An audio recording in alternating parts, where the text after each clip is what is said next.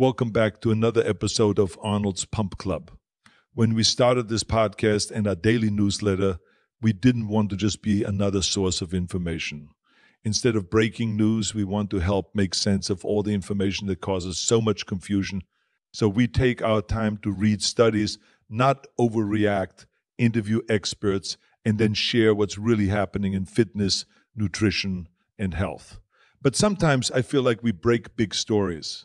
That's because being patient and putting in the reps can pay off in bigger ways. I think a perfect example is today's item on fish oil.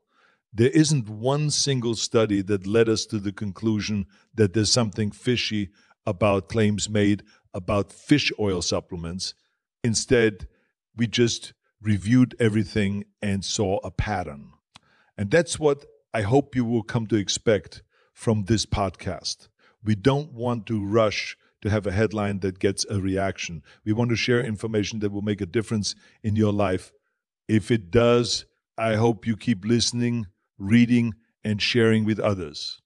Now let's get to what we found about fish oil, as well as a new study about protein, and one more reason why you'll be glad you lift weights. Fish oil has been hailed as a health superstar, but it's doing a questionable job of delivering on its promises. Recent studies suggest that less than 10% of people get the amount of fish oil recommended by the American Heart Association, but that's just scratching the surface of the real issues.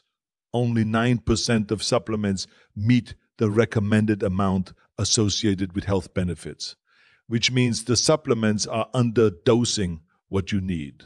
But there's an even bigger concern.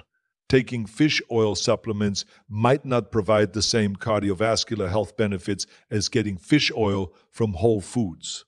While research suggests that omega-3 fatty acids help fight cardiovascular disease, most of the studies focus on people who get the healthy oils from food. But when you look at research that uses fish oil supplements, you don't see the same boost. In fact, in one study of more than 15,000 people, those who took fish oil did not see a significant boost in cardiovascular protection compared to those who didn't. And that's not the only research to suggest fish oil supplements fall flat on some claims. According to the American College of Cardiology, another trial of 12,000 people who were tracked for up to 7 years saw no significant benefit. A different study of people taking a higher dose of fish oil for 2 years also saw no improvement compared to those who didn't take fish oil. We know that eating 2 or more servings of fish per week helps fight cardiovascular disease. But the same can't be said for taking a similar amount of fish oil pills. Does that mean the fish oil supplements are worthless? Not necessarily, because fish oil might offer other health benefits, such as lowering triglycerides. But it appears the best approach is either eating more fish and seafood or adding options such as chia seeds, flax seeds, walnuts, edamame, and seaweed is likely to provide the best overall health protection. Now let's talk about a food that is always in the news. In many ways, it seems like protein lives a double life. On one hand, you have experts telling you to eat more every day. On the other hand, you have gurus suggesting that it causes kidney issues and lessens lifespan. We've previously shared that the kidney claims are unfounded, as are the suggestions that it will lead to a shorter life. A recent study offers more retribution.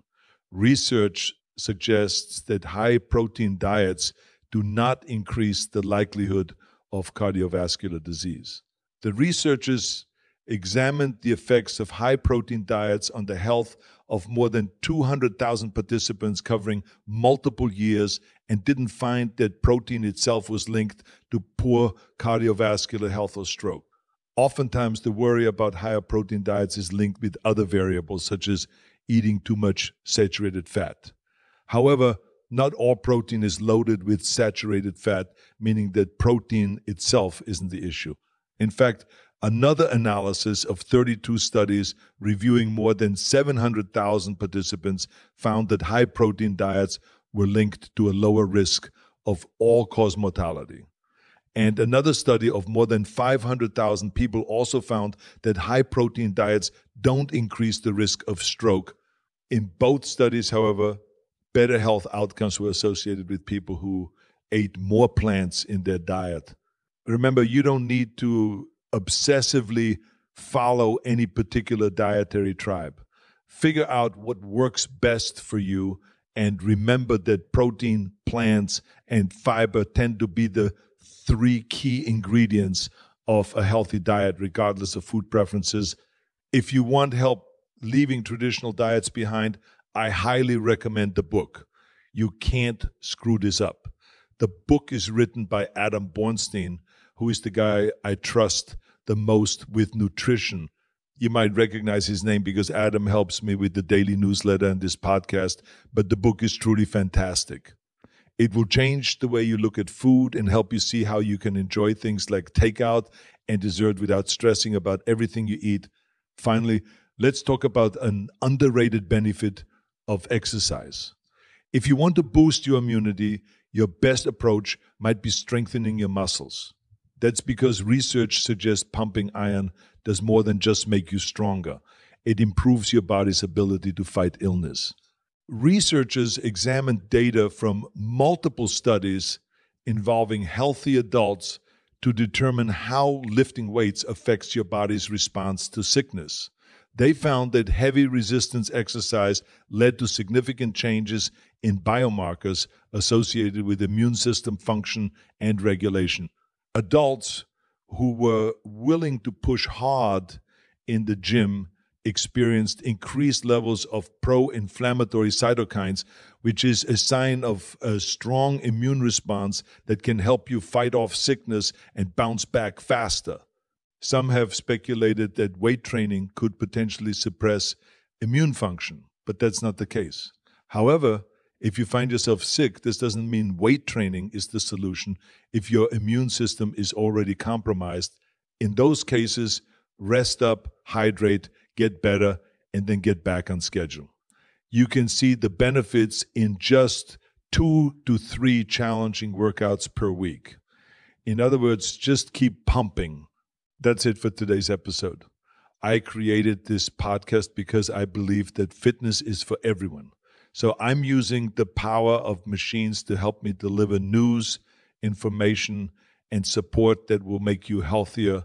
I am not a cybernetic organism, but I do have an important mission: to build the positive corner of the internet and lift up the world.